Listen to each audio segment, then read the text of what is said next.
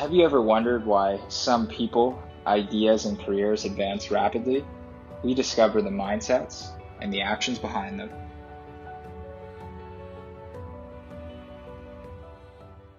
Today we have Ryan Rossart joining us, who is current co-founder of the Sales Developers and co-author of Outbound Sales No Fluff. Ryan has a strong track record of leading sales organizations to favorable outcomes as he served as VP of Sales for Silicon Valley startups Ushaka and Cellpoints before they were later acquired. Early in his career, he co-founded the Lions and led eSearch Vision as their managing director. Ryan, obviously you've had a great career to date with some unique accomplishments along the way. I'd just like to kick things off by hearing from you firsthand. What were some of those early life experiences and how did they go on to shape the person you are today? Sure. Well, thanks for diving in here with me. I actually have a pretty non-traditional background, although I think most folks in sales didn't start off thinking, hey, I'm going to be a sales professional. If you ask a lot of folks, they had another Yeah. plan. Going way back, I grew up in, if you look it up, the poorest zip code in the state of Washington. So my parents were both janitors, and I was the first person in my family to go to college. And so when I was growing up, even going to college wasn't even in my sights. I was hoping to just graduate high school. A lot of drugs, a lot of violence in the neighborhood I grew up. Literally the poorest and roughest area of the state of Washington in terms of socioeconomic status, and then now it's like has a big meth problem. So somehow I got out of that. When I was young, I was always involved in pretty much everything from a very young age. I played every sport. I started playing the stand-up bass at a young age. I was involved in student body government. I did all that stuff. Like anything I could do to stay busy, I did. When I got into high school, I was a three-sport athlete: football, wrestling, soccer. Four-year letter winner in two sports, captains of my teams, ASB student body president or vice president, I guess is what it was. I was in the orchestra. I was in ROTC, JROTC.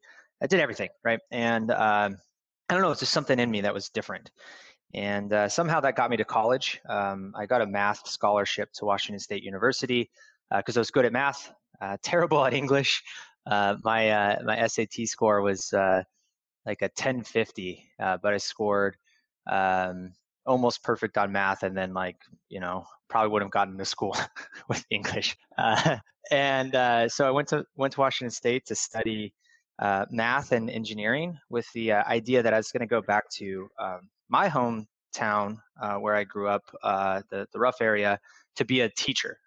I was influenced heavily by my coaches and my teachers, and I feel like they really helped me be in the position I was, where I'm now going to college, learning, and that's kind of how I started. Of course, after I graduated school, I didn't end up teaching. I found my way, stumbled down to Silicon Valley. I graduated college in 2008, and that was the best time in our history. If you think about Yeah, absolutely. Yeah. getting a job was rough. And going back to my neighborhood to be a teacher in that time was really rough. People were losing their jobs left and right, and the drug problem seemed to kind of persist higher than ever. And most of my friends were either in jail or on drugs, so it wasn't going to be a good situation for me. But I had a few friends in college that had internships down in San Francisco, and when I arrived the summer between graduation and student teaching, that's what I was supposed to be doing. I was visiting some friends in San Francisco, and I just was blown away. There was like Porsches driving everywhere. It was like the main car. Ferraris were like parked on the side of the road. And I'm not joking you, like this is what I saw when I first came up out of the BART station. I was like, where is this place? I think this is where I need to be. And that's kind of how I got started. Interesting. And I think looking back, I mean, there's a bit of varying environments that I think you were a part of throughout that time. Obviously, you said you grew up in a not so great area, but found your way into some good academic and athletic environments, which helped to shape some different elements of who you are and your skill set overall. What can you say about putting yourself in the right environment as an entrepreneur, as a professional? I think, whether you're working a career job in a salaried role or you're looking to build a business, a lot of it comes down to the people that you're able to surround yourself with. And sometimes you need to push yourself to become surrounded by the right people. So for you, had you identified that early on, or did it just kind of unfold that way? And I mean, even beyond that, what can you say about, as an entrepreneur, just putting yourself in the right environment and putting yourself in a position to be able to learn the right lessons and get the right perspective overall? Yeah, I think you've kind of nailed that, right? I think, I don't know if I recognized it, but subconsciously that was why I was always involved in so many different activities and trying to always do so many different things that were outside of my home environment. I didn't consciously say, "Hey, I'm going to go find better people to be around," but I knew that if I spent my time, around, people that weren't engaging in these other types of activities, then there's going to be a better outcome. When I was really young, I got into a lot of trouble. I got in a lot of fights, and Yeah. I was, I'd act out in school. In elementary school, I was the kid that was always like in the principal's office, and but once there was a grading system, so when you move from primary school to middle school, as they call it in our, so grades 7 and 8, we went from like 1, 2, 3, 4 as like, behavior and stuff is involved in your scoring with your academic success to how Mm-hmm. you did in Mm-hmm. school. I maintain almost a 4.0 all the way through college. Actually, I graduated magna cum laude from Washington State with a math degree. But in high school, I had like a 3.997, almost 4.0, because I was always driven on being the best, right? And so in order to do that, I think I subconsciously realized that, success comes when you're not in trouble. Success, it's hard to be successful when you're dealing with things that aren't moving in the right direction. When you come up with Yeah. Yeah. problems that you shouldn't necessarily have to deal with. I think I realized that at a young age. And then sports had a huge impact on my academic driver. In sports, you have to have a certain grade or you can't play. And what I realized is like, well, the difference between a C and an A is not that much more work. Just like pay attention and get it done. So why not? Why not perform at the highest level? And I think as an athlete, you always have that mindset as well. Not all athletes, but a lot of athletes want to be the best at everything they do, and so it kind of drove that mindset. And so surrounding yourself with the right folks, with the right environment is huge. And there's no way I would where I am today if I didn't understand that. And certainly in high school, I realized that. And then most definitely in college, as I chose who I was studying with. And then certainly now as an entrepreneur, from a very, very, very beginning of my career, I've always tried to surround myself with individuals who know better than me. And as I've progressed in my career, I try to hire people who are better than me. I always want to be I always want to be the dumbest person in the room, or I always want to be the person who doesn't have as much knowledge, so that I can actually learn and grow. And that is just so important for success. Absolutely. Yeah. I mean, I agree with that. I think you're not truly growing unless you're having the conversations that make you a little bit uncomfortable. And you almost feel as if sometimes in those conversations you're taking more than you're giving. But it's just that whole dynamic of being a student rather than a mentor. And people are usually willing to give back to that. But just I want to dig into that a little bit more because I think it's interesting to see how academics and athletics have actually fueled your career growth. And you founded multiple companies and you've been a VP to several successful companies leading up to acquisition. But if I look at, I think, entrepreneurs in general, or my understanding, there are some that mimic the experience that you've had and can reflect back on that. But there are also a lot that I think feel that a lot of academic institutions they may not touch on, or they overlook some of the qualities that contribute to being an entrepreneur, or it's just not for them, they learn differently. They need to dive in. They need to do things rather than theory. Why do you think it was for you that, academics was a driver for your development, your ability to be a key contributor in startup environments, and start your own companies, whereas other people, it's just the academic environment doesn't give them near as much as diving into projects and figuring things out just by raw experience and failure? Or maybe it was a combination of both for you as well. Maybe you developed other things later on that you didn't get within that environment. Can you elaborate on that? Yeah, I think that's a great question. So for me personally, I didn't study entrepreneurship. So, I can't comment directly on does academia, the traditional academic path create good entrepreneurs or not, just because I wasn't in that environment to learn how to be a business professional. I was going to be a teacher. But I think that because I studied becoming a teacher and I also studied math and engineering, I was kind of primed to be successful at first as a sales professional, and then any successful sales professional is their own CEO. And so Yes. kind of that, because of that path, I think I was lucky. And then furthermore, the very first company that I worked at, the second company I worked at, the first one was backed by AIG, and as I said, when the financial boom was happening when I came out of school, it's the opposite of that. They pulled the funding, my entire team was laid off. But after that, I worked at a company called ESD Digital, and we did pay-per-click advertising back in 2008 when no one was supposed to be spending money. Google was slowly growing into the giant it is today, and I learned so much about how math applies to business, and the importance of understanding your numbers, the importance of ROI and what that really means, and how to actually create business models in order to get deals done, especially when budgets are tight. So I think, my unique background of learning how to use numbers and math, all those things, solve problems, my experience out the gate doing digital advertising, performance marketing, which is really just a high frequency numbers game.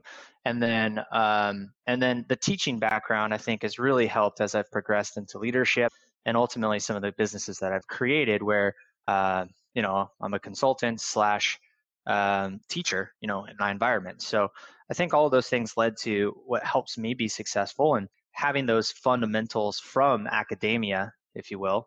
My academic background, what I learned has always played a part in my development. But I wouldn't ever be able to go straight from school and to do the things that I do today without having, cut my teeth learning those lessons, right? The fundamentals of building a business are, I don't think you can ever get that in a classroom. So traditional education certainly needs to change, but I think the foundational elements of some of the principles that I learned studying math, learning how to become a teacher, and then ultimately my real world experiences have really helped drive me to where I am today. And it really seems like some of the success that you've had is a result of kind of picking things up along the way and then rolling it into the confident professional that you are now. And one of those things obviously being sales. So looking at that, I think sales, if you're on the outside kind of looking in, it can get a bad rap, or there's still a bit of a stigma around it. But I know myself, and I'm sure you do as well, that early on starting any company, that's the engine. You can't do anything else unless you're out there doing revenue producing activities. So when you went to start these companies, I'd love to just hear a bit more about how the sales mentality was really the engine for kind of helping you to build, and how important that was, early on when you were starting the sales developers, and then some of your other ventures as well. Yeah, and I think you kind of stick to what you know, and because I've always been a professional sales employee, I kind of went down the path of taking what I knew and trying to apply that as an entrepreneur. So the very first company I started was the Lions. So it's a sales recruiting agency in San Francisco. So as an entrepreneur, you're always trying to find problems and solve them. That's kind of what you do. Um, if you're not doing that, I'm not Yeah. sure what you're doing. You're just an inventor, or you're having fun with code or something. But Yeah. It's a I'm not a hobby. tech. Yeah. It's a hobby. So Yeah. I'm not a technical person. Although I have a math degree, I can't. I never really switched on the coding stuff. So as a salesperson, I knew a lot, and then as a sales leader at my first company, I experienced a lot of pain trying to grow my team. People are our greatest asset. If you're going to grow, you still have to have bodies who are competent. You can mold and help be productive quickly. And the recruiters I worked with at eSearch Vision, they were just terrible. They would send me candidates that didn't know what we did, weren't prepared, and I felt like the price point for the work they were doing was absolutely terrible. And so my first company that I co-founded with Matt McGraw, Sean Passanisi in San Francisco, was a sales recruiting agency. So the goal there was to provide a different experience for high growth tech companies and find more folks like me. And the goal was to go and get individuals who are up and comers. The idea there was like, hey, let's go get some folks coming out of like Cal and Stanford and some of these great schools. That's where everyone else is looking. But what if we can go and what if we can go to places like Washington State University or Yeah. in the Midwest, find these hardworking, driven individuals and bring them in. No one was really looking at them. Bring them in young, and then as they progress through their career, find them the best next steps in their career so that they can accelerate and kind of mimic some of the trajectory I was on at a young age, but also helping the companies they're working with along the way. So that's when I started my first company, which is just what I knew, right? The challenges as a sales leader trying to find great talent, the challenges as an individual trying to find my first job with a non-traditional background and not having gone to Stanford, and Yeah. and kind of merge those two to launch a company. And today, the Lions is probably the second largest, more successful sales recruiting agency in San Francisco, behind Carolyn Betts Recruiting, for the niche, right? Tech sales recruiting. And that was a lot of fun. And there's just drawing on my experience.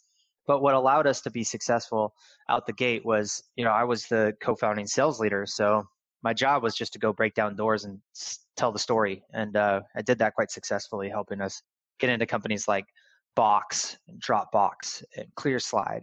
Some of these companies that are now Yeah.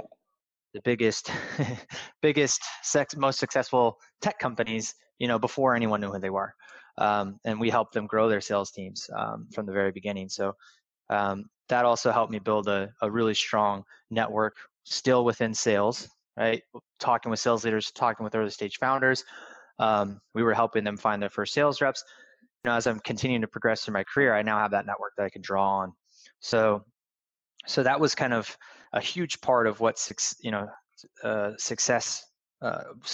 came from, having that strong sales foundation and the ability to just, pick up the phone and start conversations, because those customers weren't going to come to us. They didn't know who we were. And that same Yes. principle, I left that company and went back into sales leadership for a handful of different startups, leading sales at venture-backed companies. I always wanted to see, after recruiting for a bunch of them, I was like, hey, I want to do this myself. I know how to recruit.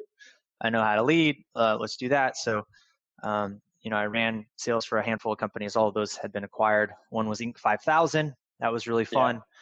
And then one was acquired by a unicorn. So I went from being at a small company to a really large company really fast. And I learned all along the way that, look, the talent pool is becoming more and more challenging for organizations, especially in the Bay Area. And this specialization of sales development was rising as a way to produce your bench of talent, but the cost of those individuals becoming quite high. So I thought there was an opportunity to go and develop the talent, not find the talent, but to develop the talent. Sales development is starting to be an entry level role, but you need 1 year experience. Like, that's what all the companies were doing. So, well, that doesn't make sense. How are you supposed to get there? So my second venture, I launched Inside Sales Bootcamp, which was like the tech coding boot camps, but for sales development, and helped individuals coming out of school or individuals making transitions from other careers learn the fundamentals of sales development, so that they could get jobs at these high growth companies without having the experience. So we created a training program and like an internship program that have ultimately allowed them to get into their jobs. So this is just coming off of my, again, experience in sales, my experience in recruiting, and then obviously seeing a huge problem in the companies that I was helping scale, especially the hyper growth companies like Sprinkler that was my last acquisition, the bigger company. You couldn't find enough people. They were paying people a lot of money just to find them, and a lot of times it wouldn't work out. So just knowing what I know, keep building on my experiences, and that's helped kind of me as an entrepreneur stay in my lane, and use that credibility and experience to grow and be successful out the gate. And then finally launching the Sales Developers, that just spun off of the success of our book. While running the boot camp, there was a lot of individuals who were asking for a lot of books, but people don't seem to read books cover to cover. In fact, I was reading a book, Take the Stairs by Rory Vaden, New York Times bestseller, and the stat said that 95% of all books are never read cover to cover, which isn't too surprising. But then the second stat scared me is 70% of all books ever purchased are never even opened. So it got me thinking, I'm buying books and sharing books and trying to get reps to learn from books, but they're never even really opening them. What if I could create a resource that people will actually open and read? And Rex and I were developing a relationship. He's a great writer. I had an idea. We put it together and wrote Outbound Sales No Fluff as a way for entry-level sales professionals to get the raw foundations of what it takes to be successful in sales so that they can, ramp in their first 90 days, be successful. And that really took off. And people started coming to us saying, hey, how do we put this into our CRM? We have a little bucketing system we talk about. And like, hey, that sounds a lot of interest here. Why don't we just launch a company showing people how to do outbound sales? And that's what sparked the Sales Developers. Interesting. So what would you say, and just looking back at that, some of the salespeople that you've recruited and trained and developed over the years, what's the biggest hurdle or obstacle that you found for, salespeople breaking through that threshold and just seeing that kind of pivot in abilities and the capacity to really drive results? Is there one or a few things that tend to really get in the way that you've noticed, whether psychological or whatever it is? Yeah, there's a couple things that it's a pattern. As a math guy, I always look for these patterns. Yes. Yeah. So the first thing is, a lot prevailing wisdom says, and this is a big part of our new mission, is to try to uplevel the perception and profession of sales. But prevailing wisdom says that salespeople are like coin-operated machines, right? If you're in sales, you kind of weren't able to do something else, and I just think that's a lot of bull, and especially in today's modern sales environment, when you're selling complex software or services, that's just really not true. And so the first thing is it's not a role that people should go into because they can't figure out something else. Like, you have to be smart. You have to have a high level of not just IQ, but EQ. It's really important. And so the first thing is look, if you can't figure it out, you don't have, it just goes back to the beginning of our conversation, the academic kind of pedigree. If you don't have your brain right, you're not sharp between your ears, you're typically not going to be successful. At least, again, not in these complex, more sophisticated sales environments, right? You have to understand how to learn. You have to understand, how to take something and develop it into your own. And that's something that a lot of reps struggle with because they just don't know how to learn. They don't know how to ask questions. They don't know how to keep it right, and they're just trying to check boxes all day long. And if you can't figure that out, you're just not going to get there. You're not going to break through. You might be average, and you can process the crap out of a sales process and make somebody who's not sharp between the ears productive, but they're not going to break through and be a top performer, right? They're just not going to do it. Unless you have an amazing sales leader and the best product in the world. But again, they're just going to be as good as maybe average on the team. So that's the number one thing. What do you do with that person as a sales leader? How do you handle that? when you recognize that the ability or the desire to learn may not be there? Yeah, well, so for me, I've adopted sales assessments. So I actually use a tool. It's called Uptick by Acceleration, where in addition to looking at your sales personality and sales DNA, if you will, it actually has a cognitive abilities assessment built into it. Like it's literally math and reasoning time test. It will.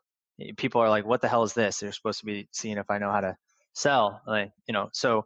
I actually assess for those things in the interview process. It's actually the first thing I do. If you don't score high enough, it's black and white. I'm sorry.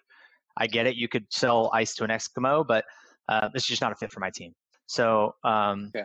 I assess for that now. Now, if someone slips through, um, you have to give folks an opportunity to try to see if they can learn how to learn. And I always invest in anyone that I'm bringing into my organization, as much time, energy, and effort to make them successful as possible. That includes if you work for me, you could buy any book and expense it. I will get you a sales coach. We work now with Southwestern Consulting. I will pay for your sales coaching. I'll get you a coach, right?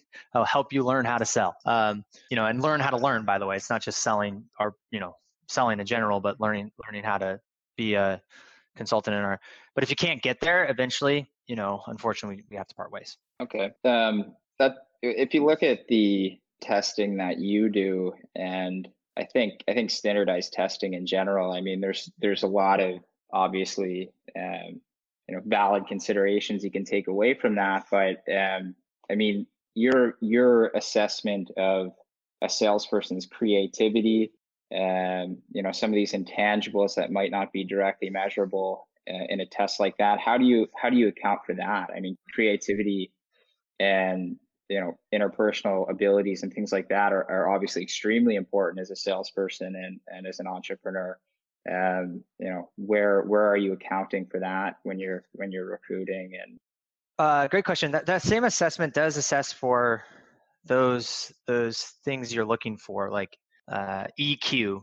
Do they have interpersonal, intrapersonal skills, things like that? It literally has a score for all of that.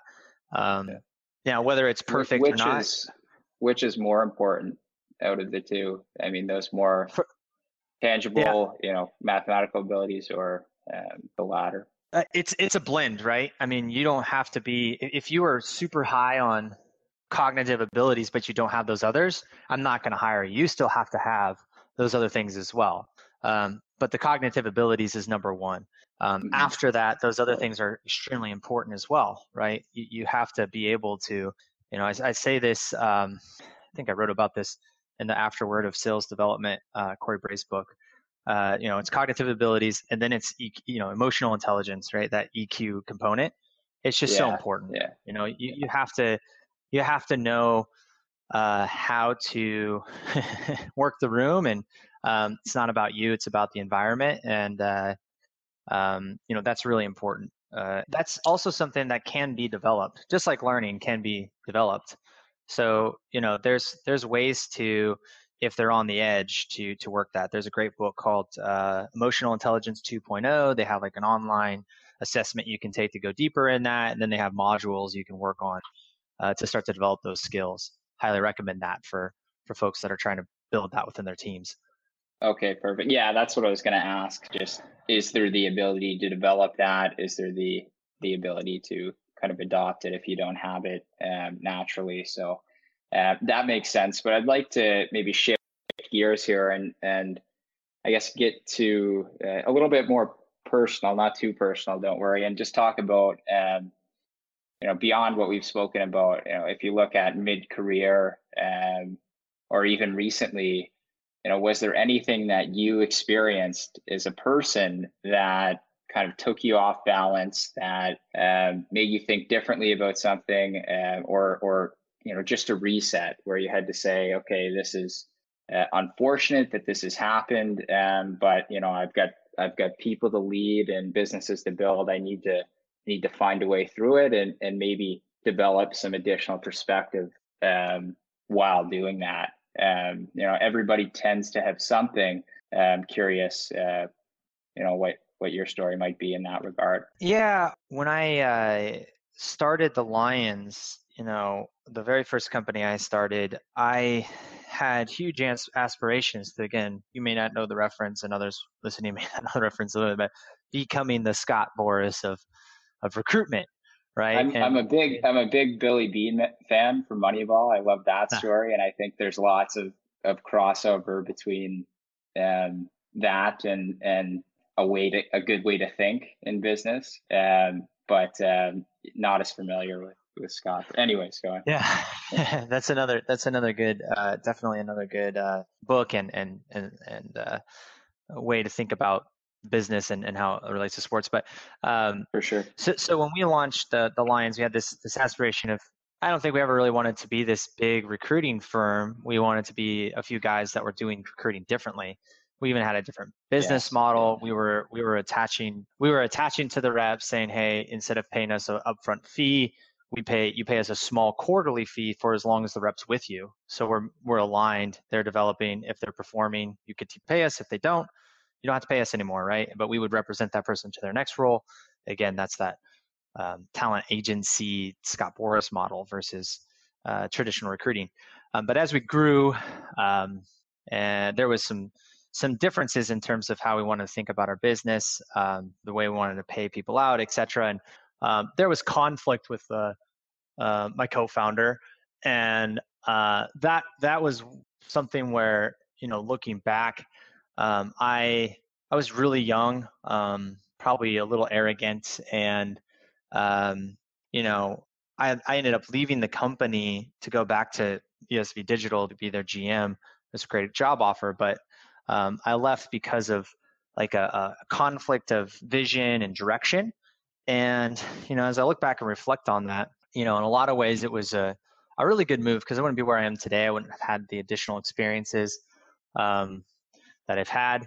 But I also realized that, that conflict of like direction and leadership within the organization, being able to actually work through those problems and not give up too quickly, especially as an entrepreneur, are really important. I feel like the lessons learned from that, as I continue to go throughout my career, they kept coming back. You always have issues in one way, shape, or form with others, but you know, looking at how I handled that situation, it really wasn't um, it really wasn't done in a way that I would be proud of today. And so learning from those early conversations, trying to develop those skill sets from an individual to a team player, were really important. So I think that's one thing that mid-career change of directions would probably have been one of my biggest lessons. I was going to say co-founder conflict early on. That's certainly not a new one. But how do you know in a situation like that, when you should make a transition and move on, and or stay and hash it out and really have the right conversations and figure it out, because it's probably not always clear and there are a lot of factors. But if you were to come across that same situation now, would you handle it the same or differently, do you think? Yeah, I mean, I think the few lessons that come out of that are, in the beginning, before you jump into a venture, is to really make sure that the individuals you're working with are aligned, you know, on the mission, on the vision, and have a good understanding of what their, not immediate interests are, but what the future looks like for them. What does a day in the life, sounds kind of funny to say, but what Yes, does a yeah. day in a life look like for you in 3 years? What do you want to be doing within the organization? you know and it's not just your roles and responsibilities, but it's lifestyle and things like that. Time and time and time again, I've heard this from a lot of other entrepreneurs, co-founders, etc., where you have a founding team, and some are really interested in building a business and taking the cash out. Others want to keep investing and growing, and right away you can identify that it's going to be a problem. Once the business starts doing pretty well, some entrepreneurs don't want to keep scrapping away and waiting for some sort of exit. The equity isn't the driver; it's the freedom and cash they can pull out of a business versus versus something else. So the first lesson is just really try to, almost like co-founder marital counseling type of thing, right? Where are we going? What are our goals? What are our objectives? And it's not just we have this common vision of trying to solve a problem, but the psychographics, the lifestyle, all of those things you should really try to understand before you dive in with a new venture, because it's going to be really hard. Your plan is never your plan. Things are going to change, and you want to make sure that you're always driving towards the same the same goal. And I think the cash conversation is really, really, really, really important, even before roles and responsibilities, because it just comes up, right? So that's step one. And then obviously how you deal with that is to try to get ahead of it. When you start to see changes that are off the plan, is to get back to it. And if you have that initial North Star guiding principle, where are we going? You can always revisit it. Hey, it's looking like we're not going to get here by then, right? So if your goals are always from X to Y by when, right? You can always say, hey, it looks like we're not going to be there by then. So what are we going to do? Make sure you're having those conversations often and not allowing them to fester. And cash is just an example. It could be other things. Hiring plan. It could be, the software you're choosing. It doesn't matter what it is, but having a conversation around those things when there's a deviation from the plan, and not allowing things to fester over time is just really, really important. So, if I would have done that earlier, at the Lions, I think we probably would have been able to continue to move forward in the right direction. But that just it's just waited too long. Months became So quarters before. what is your framework for adapting in the face of changing circumstances? Do you have a decision making process or a framework that you kind of stick to when it comes to the many things that can pop up when planning the direction of a business or just reacting to something significant? I don't know if I have a framework. Like it's not official. I don't write it down. Of course, yeah.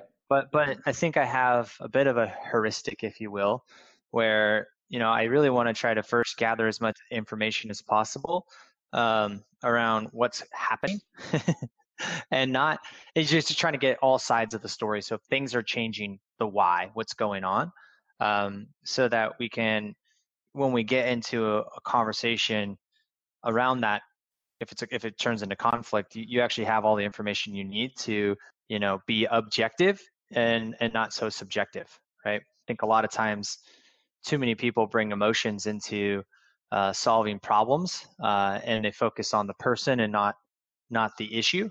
And so the first thing you want to do is try to understand the why, and around, is it a lack of process, is it a lack of understanding, before you get to the individual.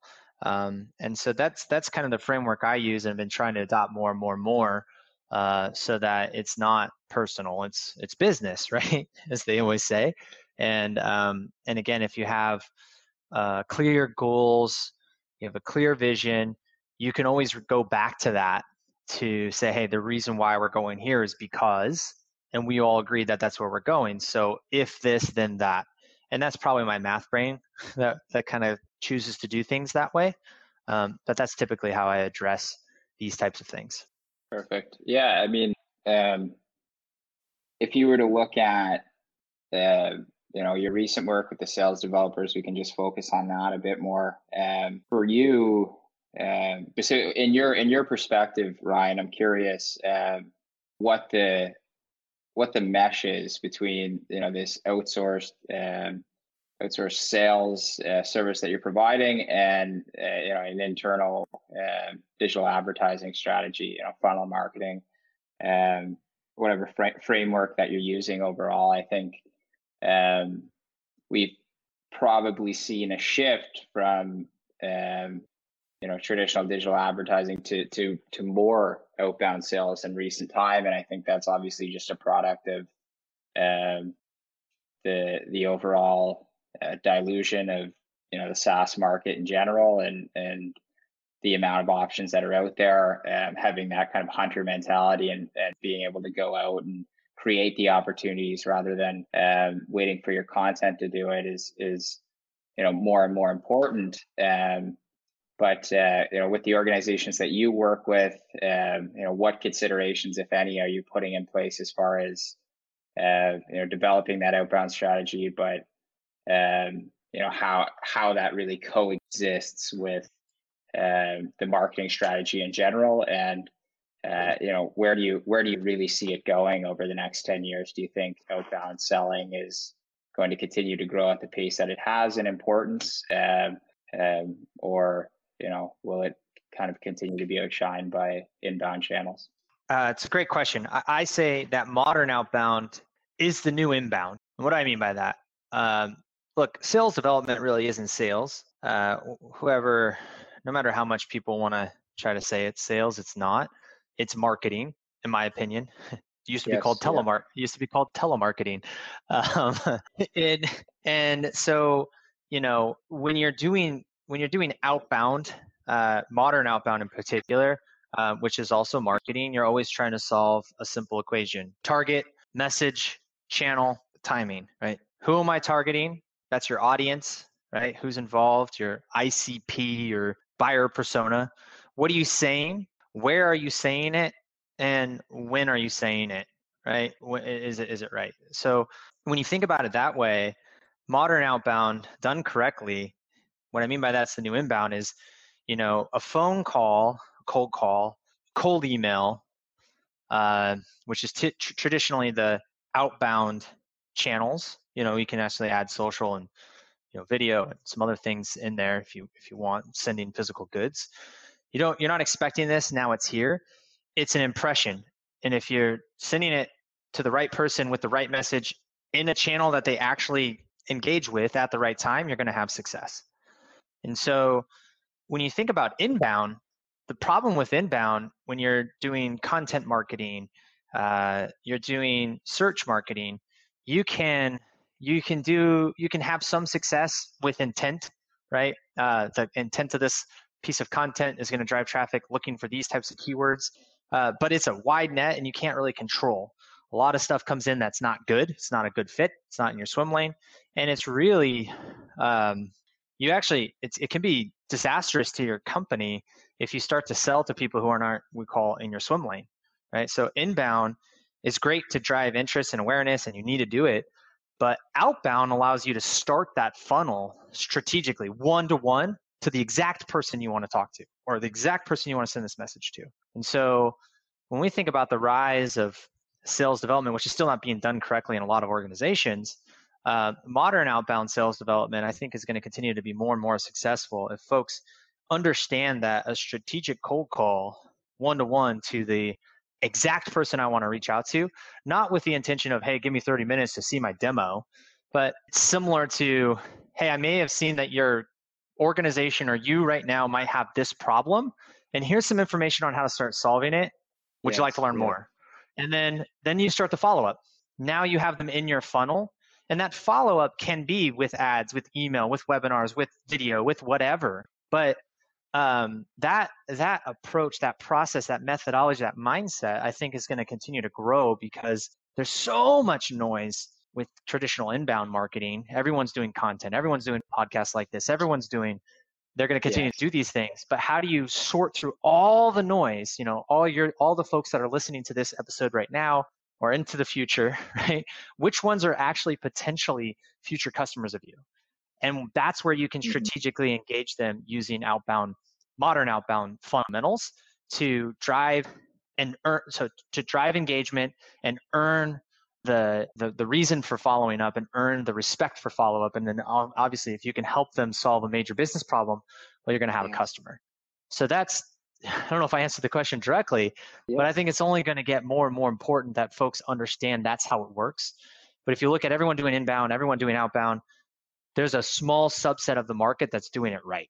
So just to touch on, I think I totally agree with you there. I think when the job as an SDR is done well, you're not a salesperson. You're a marketer. You're a business analyst. You're a lot of things essentially. And Seth Godin, he's kind of a bit of an idol of mine. I listen to a lot of his content. Says that good marketing nowadays is work that matters for people that care, essentially. And I think with a lot of digital channels, there's a lot of noise. I mean, people have more choices than ever. They're getting a new message every time they uh, you know jump on their phone or their computer. It's everywhere, and in a lot of cases it's general. So tying back to the importance of a good outbound strategy, I think you're right. You really have that opportunity um, to send the right message to the right person in a way that is going to resonate with them, in a way that stands out. And you mentioned that earlier on when you were thinking about the title for your book. 70% of books don't get read. So how do we create a book that will get read? So I mean, what can you say about in today's environment with more noise than ever? How do you craft the right message, whether it's for a book or as an SDR or as a marketer? How do you resonate with people by putting the right words and images or whatever it is together? Overall, would you say? Yeah. Well, and so I think the emergence of sales and marketing is like you just need it, right? Working together, it's a beautiful thing. Working not together, it's terrible. How do you think about the right message? We talk about this in the books, lesson 1, solve a problem or go away. Too many marketers and sales reps, too many people in general, focus too much on their product or their service, their features, their functionalities. You can do this and this and that. They don't focus on, you know, what that means to them. What's the outcome of all of what we're offering, and ultimately, does that actually align specifically to a top 3 or 5 priority within that organization, that individuals within that organization's role and that organization's fit within what we call our swim lane. And so how do you Mhm. craft that message? I mean, you've got to be able to first and foremost know the buyer, know what they do day in and day out, and what truly is a pain Yeah. versus and a pain that is aligned to a priority versus just some other crap.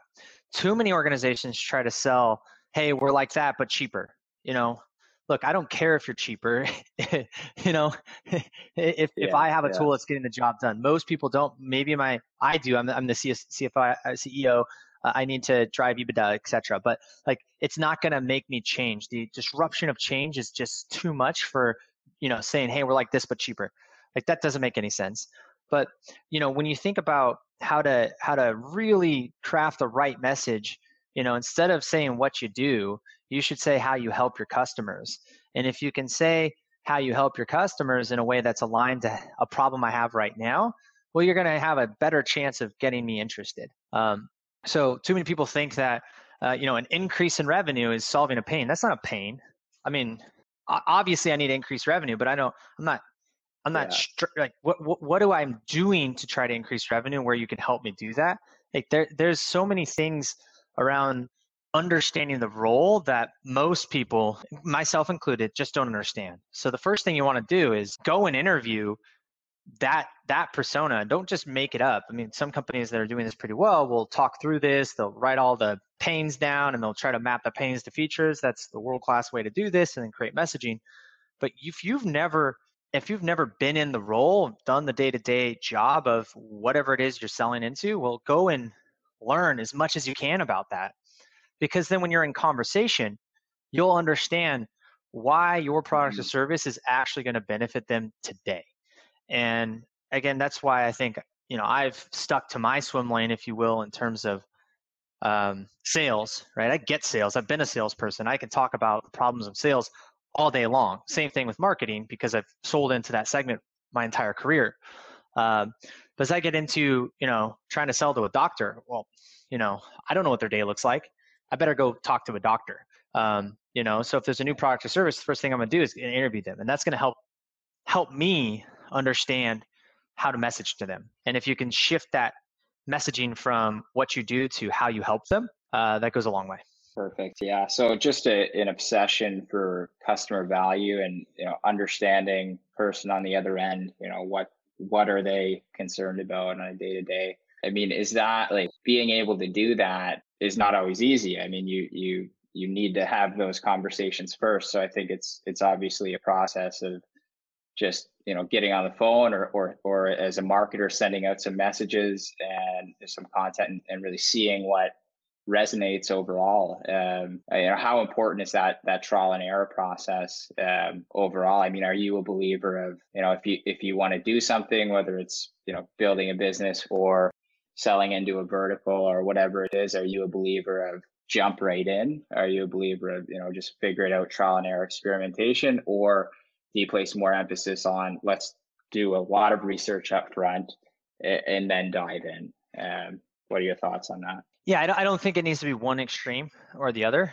In fact, I would err on the side of action than too much research. Obviously, you need to have some research to justify what you're doing, but let's be honest, until you start having conversations in market, you're not going to know. You can create the most amazing business plan ever, right? But until you actually talk to people who are going to open their checkbooks and pay for your product or service, you have nothing. So I'm a firm believer of making sure you've thought through things, of course. That's kind of table stakes, but don't overthink. Yeah. And I have a huge bias towards action. Rex and I talk about this when we launched the Sales Developers. We were saying we're consultants with a bias towards action, right? We weren't just telling you how to do it. We would do it with you. We would do it for you to prove it or learn from it. Because the reality is everybody's business is different, and everybody's go-to-market is going to be different because, well, your business is different. And even if you have a similar product or service, what you're saying, how you're saying it, how you're going to run people through your process is going to be a little bit different. So it's all about the scientific method: test, optimize, learn, and have a hypothesis, test it, look at the outcomes, and move forward, right? And I think you have to always be testing, to always be learning, always be adapting. I mean, what works today will not work in 6 months. I guarantee that. I guarantee that in today's buying market. So you have to be consistently learning. Don't spend too much time overthinking things. I think a lot of people try to create these crazy A/B multivariate tests for their email campaigns, and then they'll send it to 100 people and say, oh, well, this open rate's better. It's like, it's 100 people. That's not even statistically relevant. Like, just go, right? If you want to test subject line, have one you've used always, test the second one, go. You want to test the subject call to action, go. Don't overcomplicate it. You can't be doing multivariate tests. So, and they want to use this software that tells them to do all this. It's like, come on, just go. The reality is that's just working now. It's going to change. So you're spending way too much time testing things that really don't matter. And the more activity you have, the higher chances you're going to have of getting a conversation, and that's what matters. Go and talk to people. Well said. Well said. So for you, what problems are you currently focused on solving? I mean, what's next for you with the Sales Developers, with anything else? What's top of mind, and where are you going essentially? Yeah. So for me right now, I'm really trying to build this business, differently than any other company I've ever, worked on or worked for in the past. And one of the things that I'm challenged with right now is time management and prioritizing, what's most important. That's really most important, and trying to develop that culture within my entire organization so there's zero waste. So the idea of the Sales Developers is, eliminate 100% of the non-selling activities for your organization, and so if we're going to do that, we also have to do it ourselves. So how do we think about process, optimization all the time, but ensuring that we're adapting the right process, using the right technologies, and then learning from that over and over and over again so that we're as efficient as possible. And while doing that, realizing it's okay to say no to certain customers, no to certain tools that we might want to be, reviewing, no to a lot of things. And so I personally have been struggling with that a bit, because I get so excited about what's new and what's on the cutting edge of innovation, but sometimes that really provides a lot of challenges around productivity, and then also ultimately making sure that we're kind of sticking to the vision as well. So time management, prioritization, and then creating that same culture within my entire organization so they know what to say no to, what to spend their time on, and seeing if we can really change the way businesses grow. And that's going to start with the way we grow. So that's my biggest problem right now that I'm working on. And it's a lot of fun, right? Learning every day, trying to figure these things out. Absolutely, absolutely. Well, it was great to have you on the podcast, Ryan. Appreciate the insights and perspectives, and hopefully we can connect again at some point. Yeah, absolutely. Thank you for having me on. Definitely looking forward to staying connected, and excited to hear others' feedback on this on the show. Absolutely. Cheers. Thank you. Have a good one.